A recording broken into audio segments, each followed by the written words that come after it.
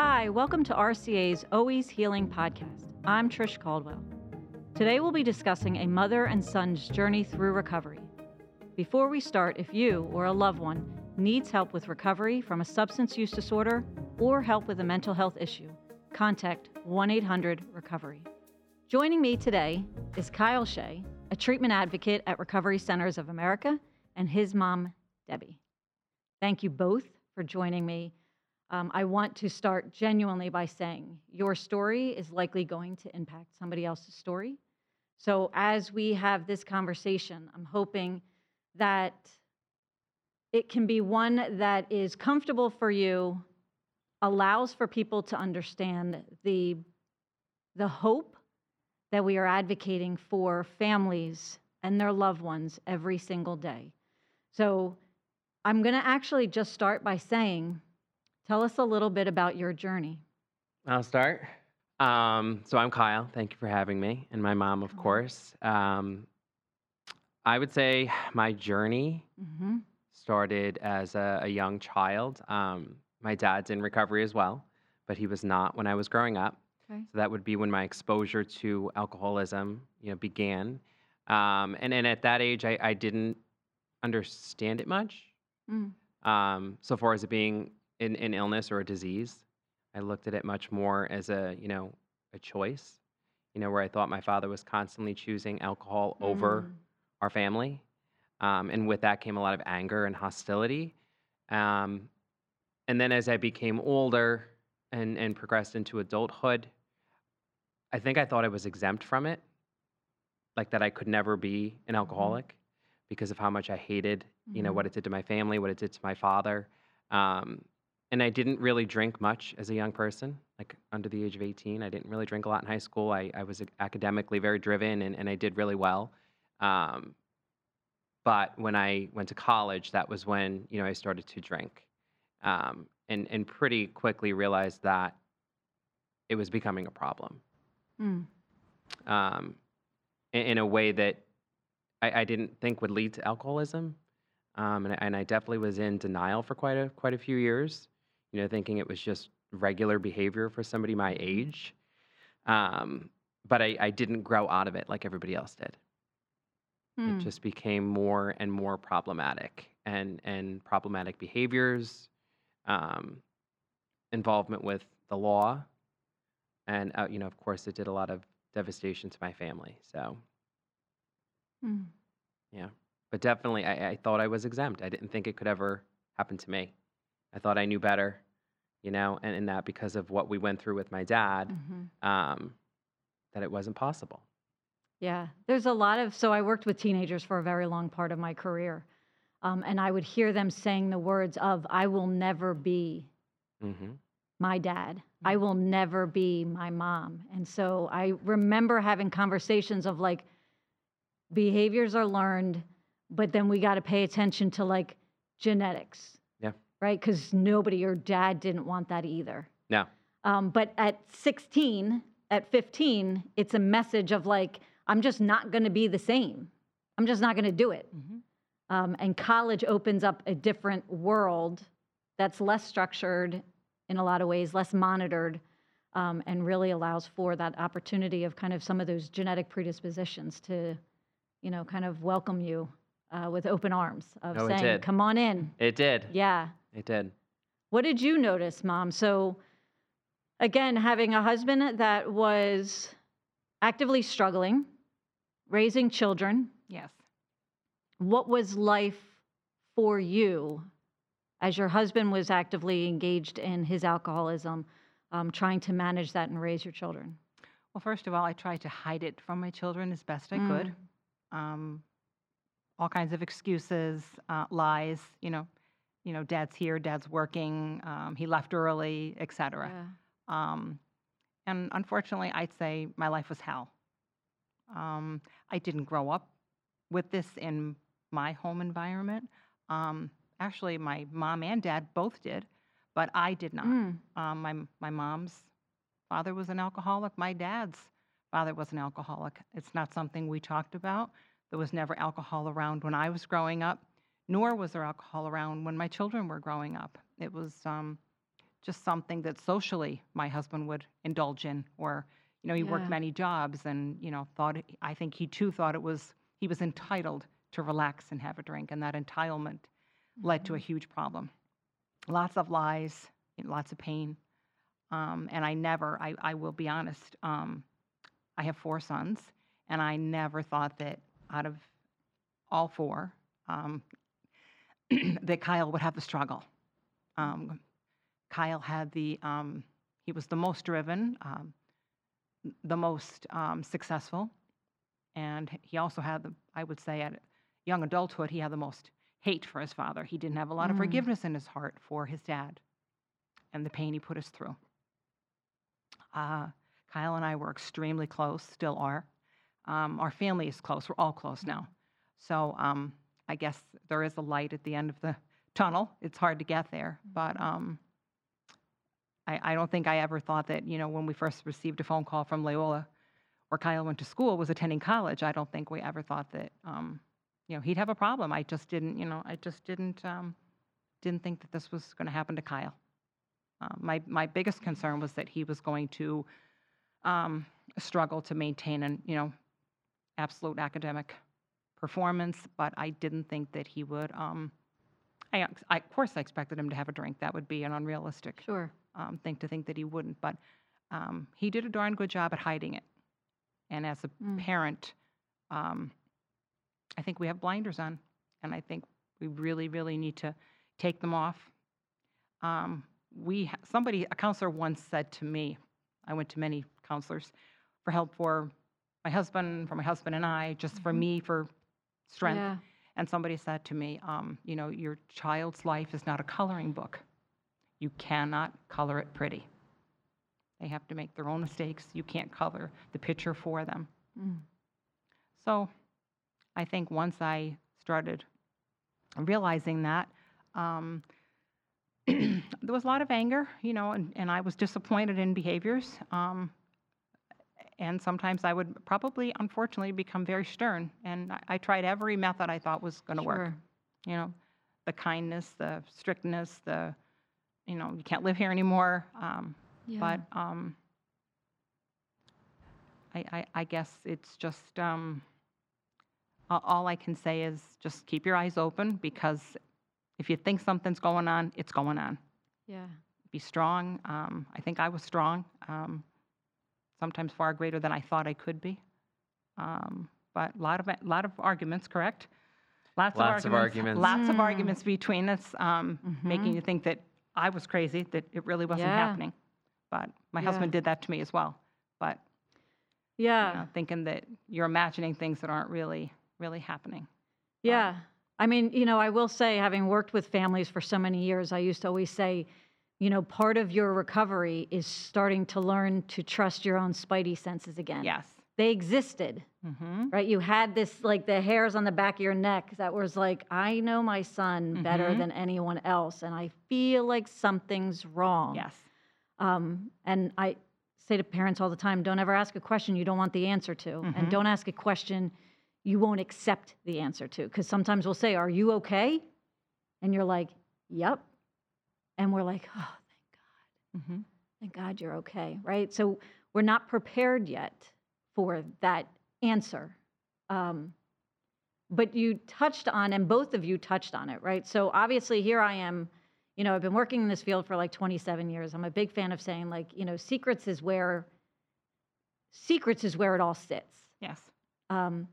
I have been a family therapist for a lot of years, and also would say, right, when people are like, my kids don't know, I'm like, yes, they do.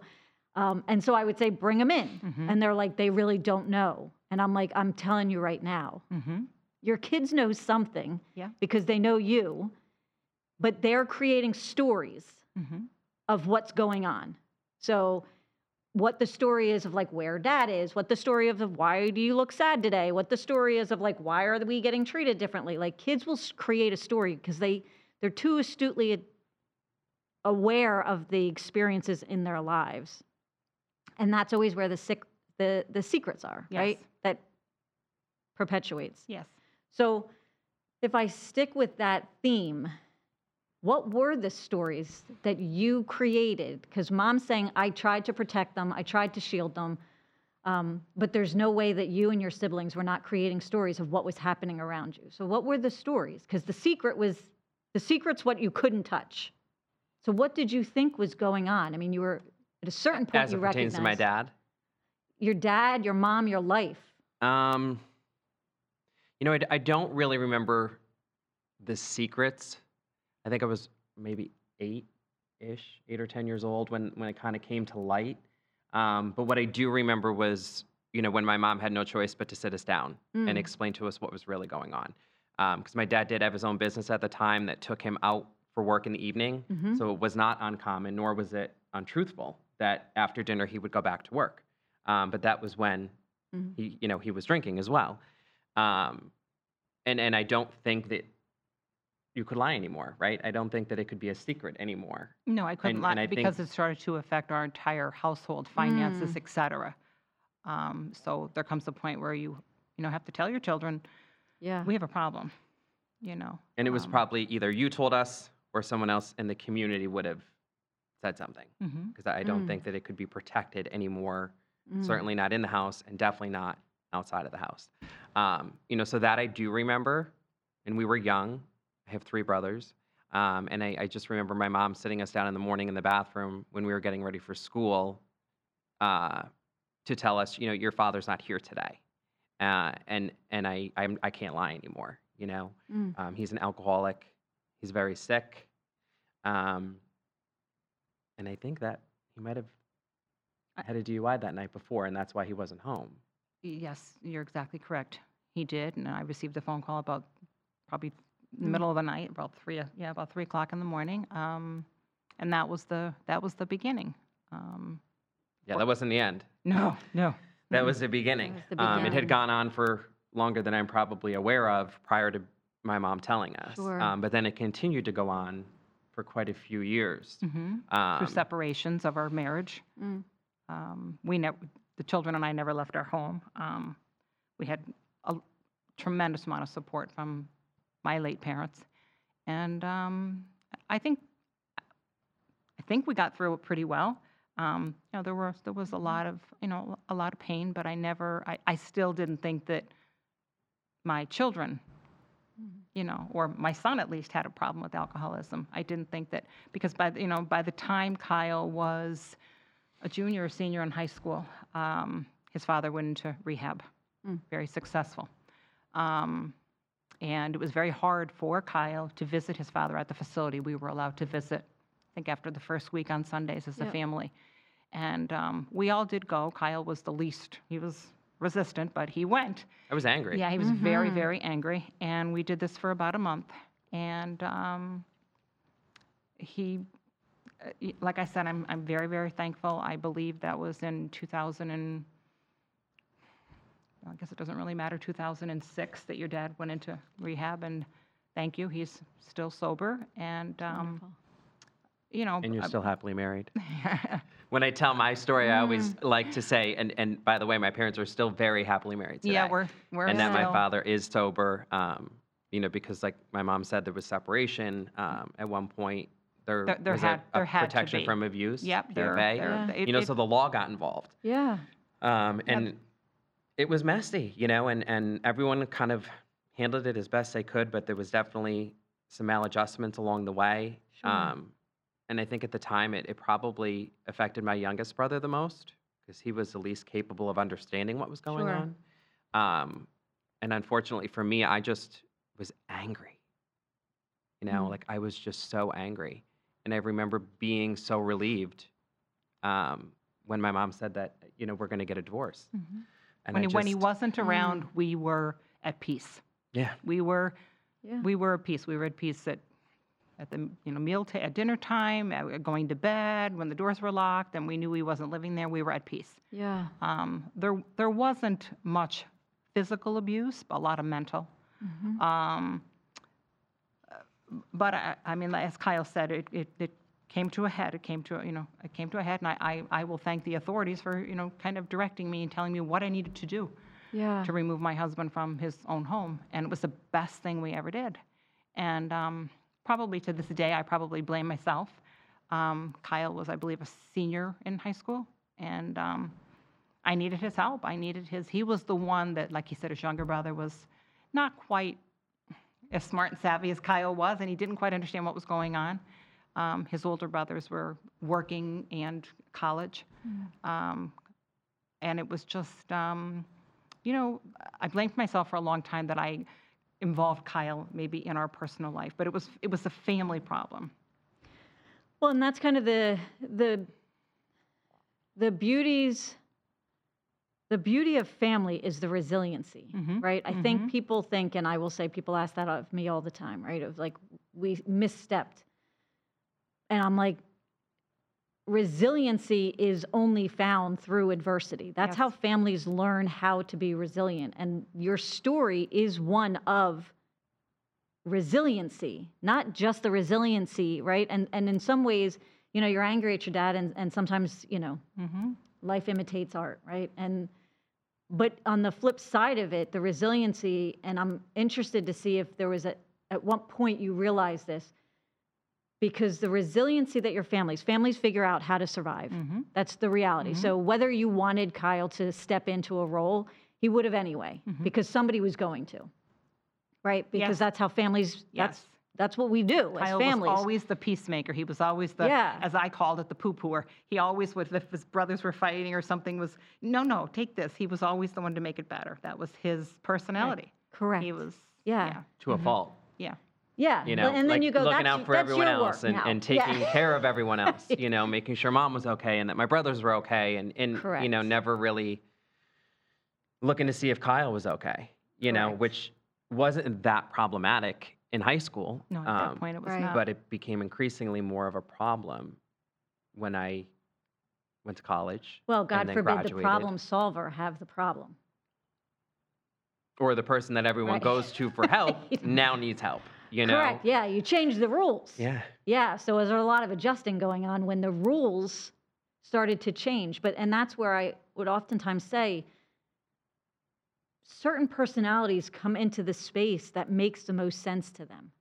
And then recovery from whatever you're recovering from is about almost the acceptance of who you are and then figuring out how to not get lost in it. If you were always going to be that person, then celebrate it. That's one of your gifts, right? One of your gifts. It's probably why you are at RCA as a treatment advocate, because you see the potential in other people. That's a gift. The piece is that part of your recovery, of all things recovered, is recognizing how to not get lost in it. So I don't know if you would have been able to protect him from trying to fix things, because I think it's inherently part of who you are, right? It's like asking the kind kid, stop being so kind. I need you to toughen up. And they're like, oh no, like now I can't, because I don't know how to not be me. And so I think in some ways it was trying to figure it out. But when you start to struggle, it changed the family, right? And now families are having to readapt. And again, back to the resiliency, you know, that's why for me, the strong advocacy to keep families involved in treatment is for everything you just said. Because if you are not a part of it, then you're not getting the message that what your message, and everybody's story gets to be different and gets to be exactly the way that it's supposed to. But for your story, where you were saying we had to put some pretty significant limits in our lives to be able to support recovery, right? To like disconnect from what the disease was creating and support recovery efforts. And now to see, you know, the recovery occurring, that also became a story of your family. That also became the resiliency, is that on the back end, you knew, I mean, there's not much that my mom's not going to support me from. I know she can set limits.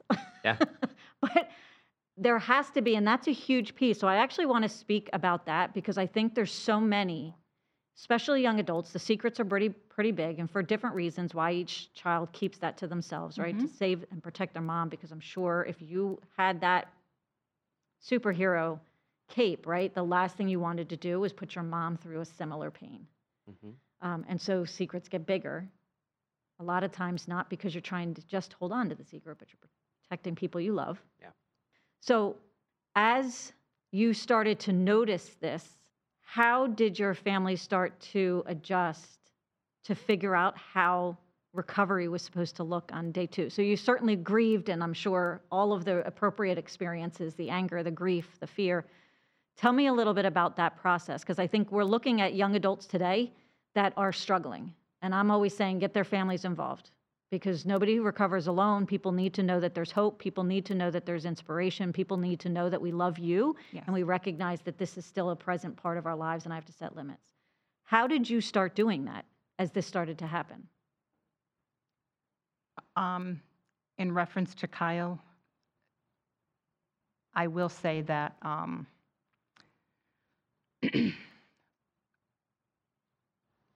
have to say how proud I am, number one, of Kyle, but all of my sons, all 3. I've never seen, I don't know where the power came from, but obviously they loved him deeply, because they were all there for hours prior, driving him to the facility where he went.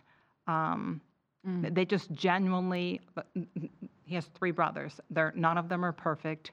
They all have, they all have their issues, their problems. Yep. But they seen his pain. His pain, he was so broken, so broken. He was so fragile, so frail. I just don't think that, we thought he was ill prior to this, to him practically breaking right down. We thought he was ill. I thought he had like perhaps cancer or something. He was so thin. He was coughing. I was like, well, you haven't been right since you had COVID, et cetera, et cetera. So I really, he hit it very well at the very end before he went into recovery. And I think I was in shock, a total shock. I was in shock the day before he went into recovery. I refused to stay in the house with him. I don't know how much, Kyle has talked about that, but I was just so paralyzed by it. I couldn't move. I couldn't get words out of my mouth. I didn't know what to say. I thought, not again. There's nothing. So he has to. So I basically, his brothers were phenomenal. Probably his youngest brother, who's in the medical field. We just, I said, he has to go or I go. I'm not giving you an ultimatum, but I have to protect myself. Yeah, and I can't do this anymore. He needs help. I don't know how we're going to do it, but he has to go.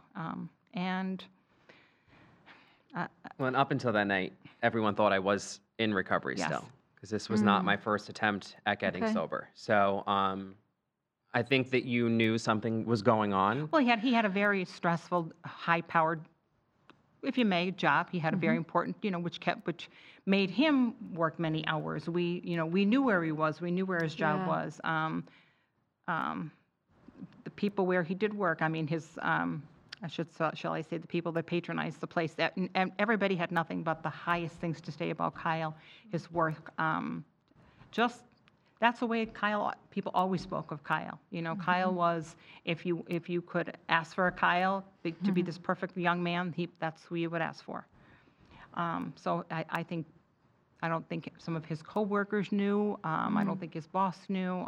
I know we didn't know up until literally the day before. I knew something was off, and I tried a week or 2 before that. I said, Kyle, something's not right. You need to call the doctor. I don't like the condition that you don't look right. And he's a grown man, and I mean I'm busy working. If you had to work 16, 17 hours a day, well, there were always excuses. Yeah. And you lie. And I Sure think do. why do we lie, right? As addicts and alcoholics, for me it was to protect my secret and to protect my parents, specifically my mom, from disappointment, from hurt. I think that's any child's greatest fear, whether you're a young kid or an adult, right? Is that disappointment that you're going to bring to your family, and especially because I had tried it for 6 years to get sober. Yeah. But never. I have to reiterate on this. Kyle was never institutionalized. He never went for help, for real help in a facility, and that, I believe, is key. I really, really believe it. So you did like an outpatient? I had done outpatient programs. Any of the sobriety I had was because of the legal involvement in my life. So there was a period in my life where I Okay. had an alcohol monitoring device on. There was a period of my life that I was on house arrest, so the law was involved. I had a probation officer. So that was where those little bouts of sobriety would come from. I had like court-ordered outpatient treatment, but I was so resistant for those years to a residential program, right? Because I thought like I'm not putting myself away, and I'm not letting anybody put me away. And I also thought, once you do that, like the gig is up. Yeah. Like you've surrendered, you go into treatment, you're now labeled as an alcoholic, and I didn't want to be. I didn't want to be sober. Yeah. Certainly didn't want to be an alcoholic. So I thought by, going in for help into a residential treatment program, how then could I ever drink again without people judging me, being Yeah. angry with me? Yeah. So I had really prolonged the inevitable until I couldn't prolong it anymore. Like I don't know how many more chances I would have received. And I don't think I would have continued or been able to continue to live and drink the way that I did. Like I think I was like one foot in the grave, so to speak. At- I mean, I at had the- lost. Manageable. At the end, in a matter of My just physical health was just Yeah. in a couple horrific. of months, it was just deteriorating. So how do you help? Because I think, we're living a life through a pandemic that feels like it's never going to end, right? For a lot of individuals, we're seeing an uptick in a lot of individuals being impacted by alcoholism for the first time in their lives, who continue to say probably exactly what you just said. And when you look at young adults, at the age of 22, to have to decide, I'm never going to drink again, right? So you were just there, right? A lot shorter than where we were, just there, right? In a very different world. What messaging do you think would be helpful for somebody that's listening, for a parent who's saying they're an adult, like, what am I going to do? How do we help them recognize that serenity where they don't have to keep trying in this?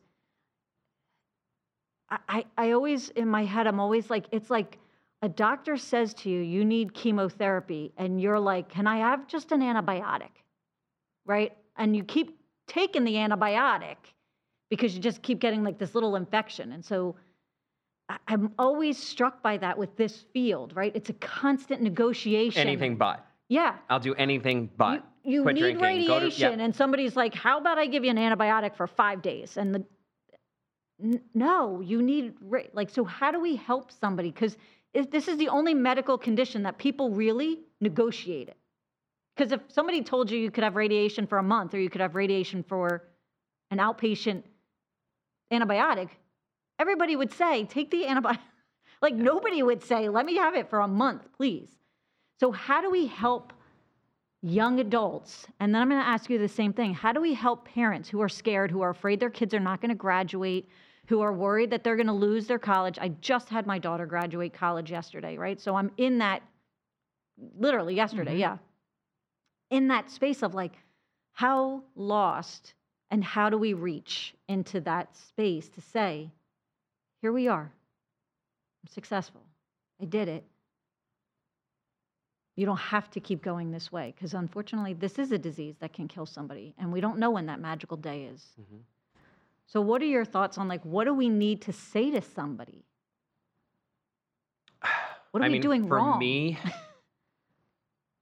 it was my brothers getting involved that Family. really opened my eyes up to what was really going on. In the morning on that day, it was a Tuesday, it was just my mom and dad. And even in that moment, I was like really hungover and probably still intoxicated, but it was not a good day. When I thought it was just going to be a conversation with my mom and dad, I still thought, okay, I can manipulate this situation. Thought you could weasel your way out. Yeah, I parents are don't different. need treatment. We just need some space. Right. We just need a couple of days, and we're going to get over this. And I panicked. And then as the day went on, I started to learn, that my brothers were aware of what was going on, and that, everyone was going to be coming over, to our home for, like a family intervention. Yeah. And I think that was when I finally surrendered. when I saw all of my brothers and my parents, and like nobody was mad at me. And I think that was the first time So you had nothing in a to long fight. time nobody was mad at me. No, You know, like no. my mom came in because she would not stay in the house the night before and the morning of. But when she came in, you know, and then my siblings came in, and my sister-in-law was there, and nobody was mad. And everybody just kept saying, it's okay. We're here to help. You know, you don't have to do this alone. And you can do this. But I think that was key for me. Yeah. Because there were a lot of fights and arguments and Of course. anger and, right, who do you blame? What do you blame? Yeah. I don't know the answer to that question yet, and it doesn't really matter. Because I think so often we waste time like, well, why me, why me, why me? Yeah. Instead of like, well, why not me? And then getting the help that we need, and then hopefully helping other people. So I think for me, it was, you know, my family being involved, especially my brothers, and that no one was mad. I know they were disappointed, but they weren't angry. Nobody raised their voice. I think we were all greatly scared because we could see Yeah. him. I think two of his brothers in particular were talking back and forth constantly, and you know, we none of us could quite catch him. And I think Kyle's evil at the time was vodka, so we couldn't smell anything. We didn't have alcohol in the house. We don't, you know, I go to bed 9:30, 10 o'clock at night. My husband would lay on the sofa, kind of, you know, just hanging out like he does, watches TV with Kyle. They talked, they watched a few funny shows, and everybody went to bed. So then, unfortunately, when he would relapse, it was a secret. I think if he could have been truthful sooner, maybe we could have helped him maybe in a different way. But I still, in my heart, nobody's going to tell me any different. If Kyle didn't go to a residential setting, remove himself from the environment he was in, he would not have had the success. So I'm on a bandwagon. You know, I really am. I mean, I have, you know, unfortunately some, you know, very dear close friend that, you know, lost a son, horrible, you know, automobile accident, and didn't get the chance to help her son. Like, you know, our family will help Kyle. So it's huge. How to get through, you know, how to get through to the individual that they need. I think the biggest thing too is they need to realize that it really is a disease. It's not all you know, I was raised probably old school, like, oh, it's a choice, you know, and maybe my own father, whose dad was an alcoholic. My dad was not, you know, my dad was a lucky one that, God bless him, made the choice to say, my father did wrong to me. But he didn't have the disease, obviously. Right. And that was a big thing. My mom, basically the same way, never drank. But my mom was old school also, and stern about it. You know. That this was a choice, and knock it off. Yeah. You know, and that's kind of a Stone Age way of thinking, and I think we have to put that to rest and realize that. You know, there's something inside, whether it's like the person that wants to eat a cookie all the time. It took me a long time. I'm sure Kyle will agree to that. I don't think I ever really, you know, I was sick hearing that word. It's a disease, you know. Why? You know, why is it a disease? You know, why are you, you know, but until they really realize or take a good look at themselves in the mirror, and like he said, he knew he was sick. He knew he was unraveling out of control. Couldn't hide it anymore. And he had the support.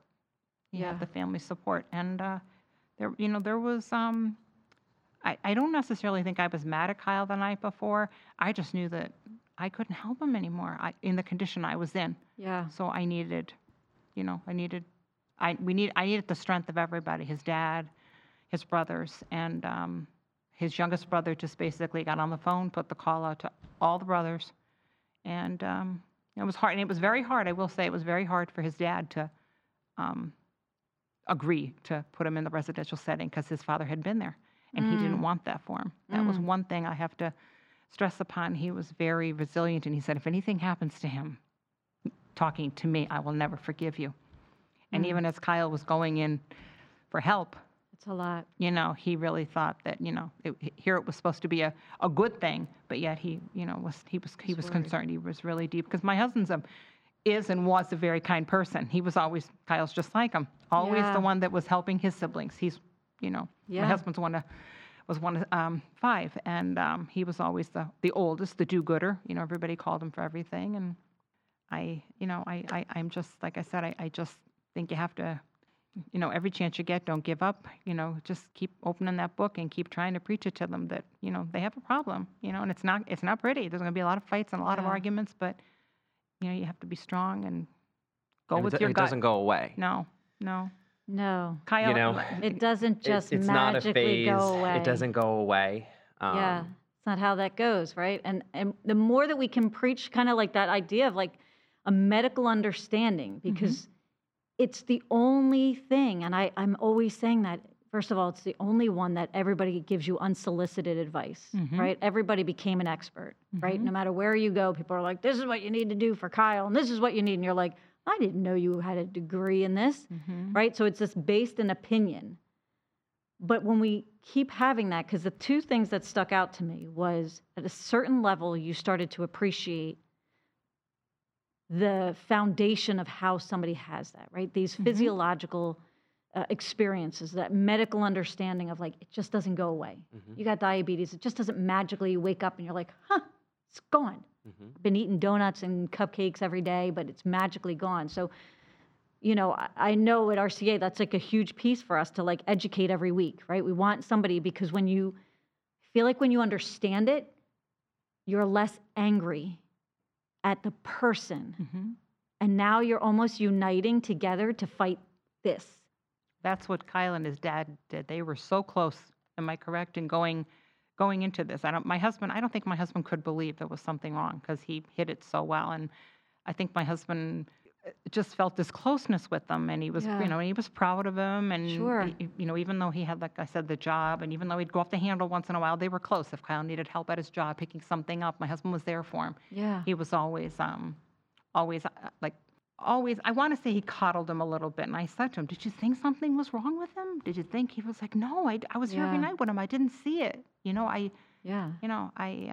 But like I said, he hid it very, very well. And, I'd say up until about a week before, I really, with his, horrible relapse, I really did think that something was wrong, but I just didn't know what.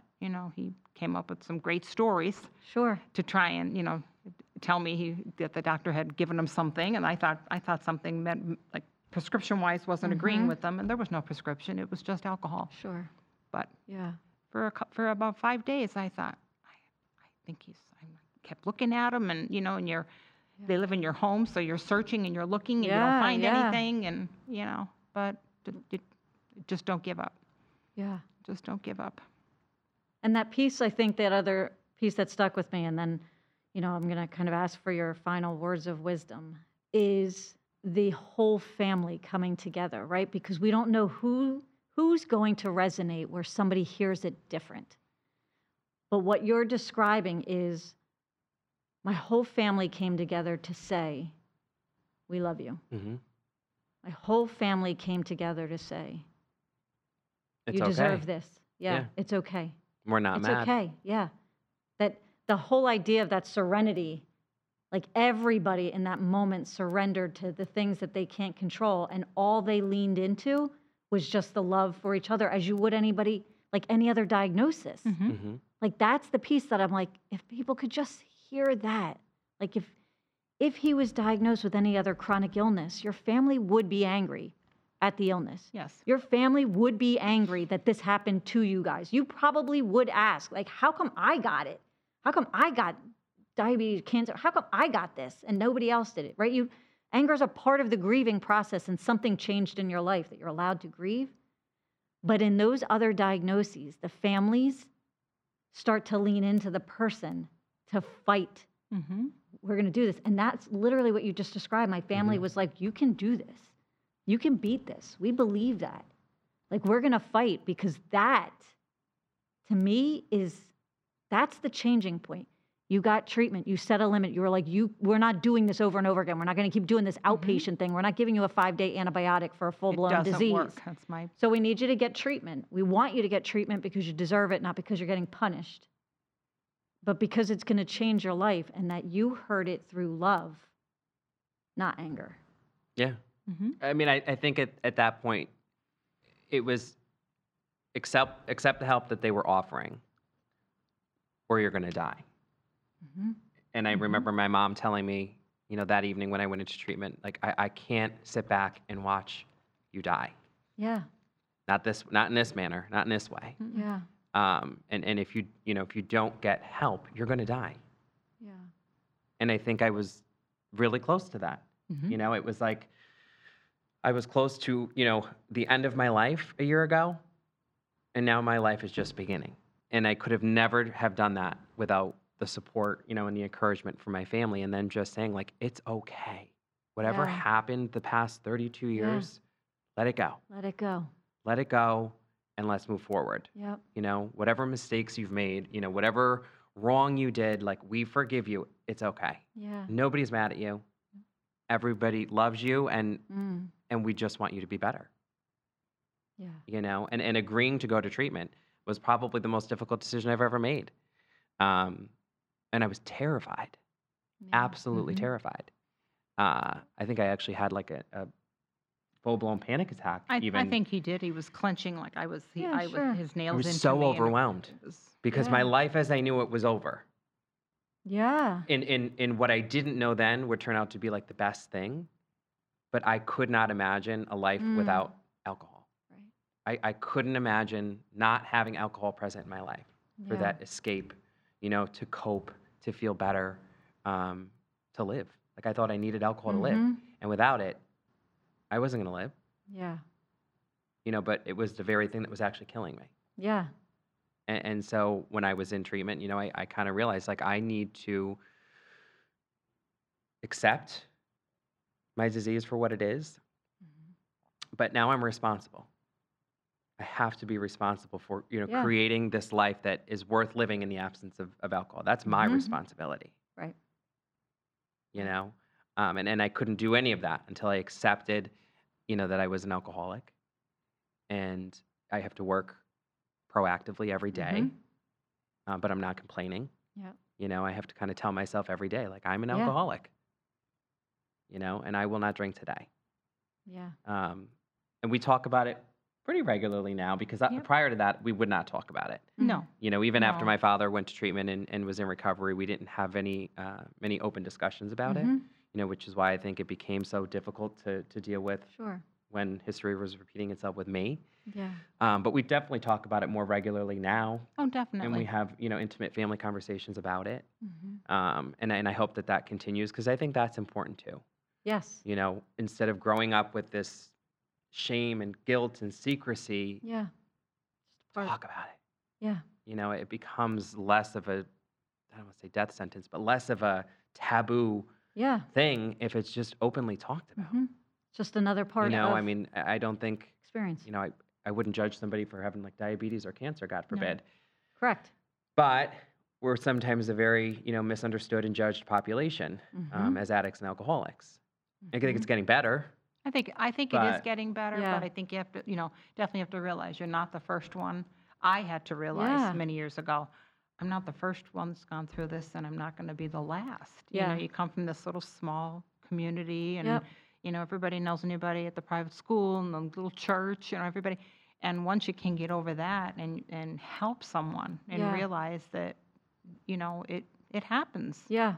And it's unfortunately probably going to always be there, but Yeah. if you can deal with it, Correct. It It doesn't have to hide in the secrets. right, Mhm. right, Right. It doesn't have to hide in the darkness. Then people will be more, open to having to say something out loud when they need it, at a time that is going to be meaningful. I mean, that's really the reasons for this podcast. That's the reason why we're doing things, whether, whatever we're healing from, is to start saying it out loud so people don't think there's shame to this, that people don't think they need to do this alone, that for the families, for loved ones, that there's a voice to be heard that says, just say it.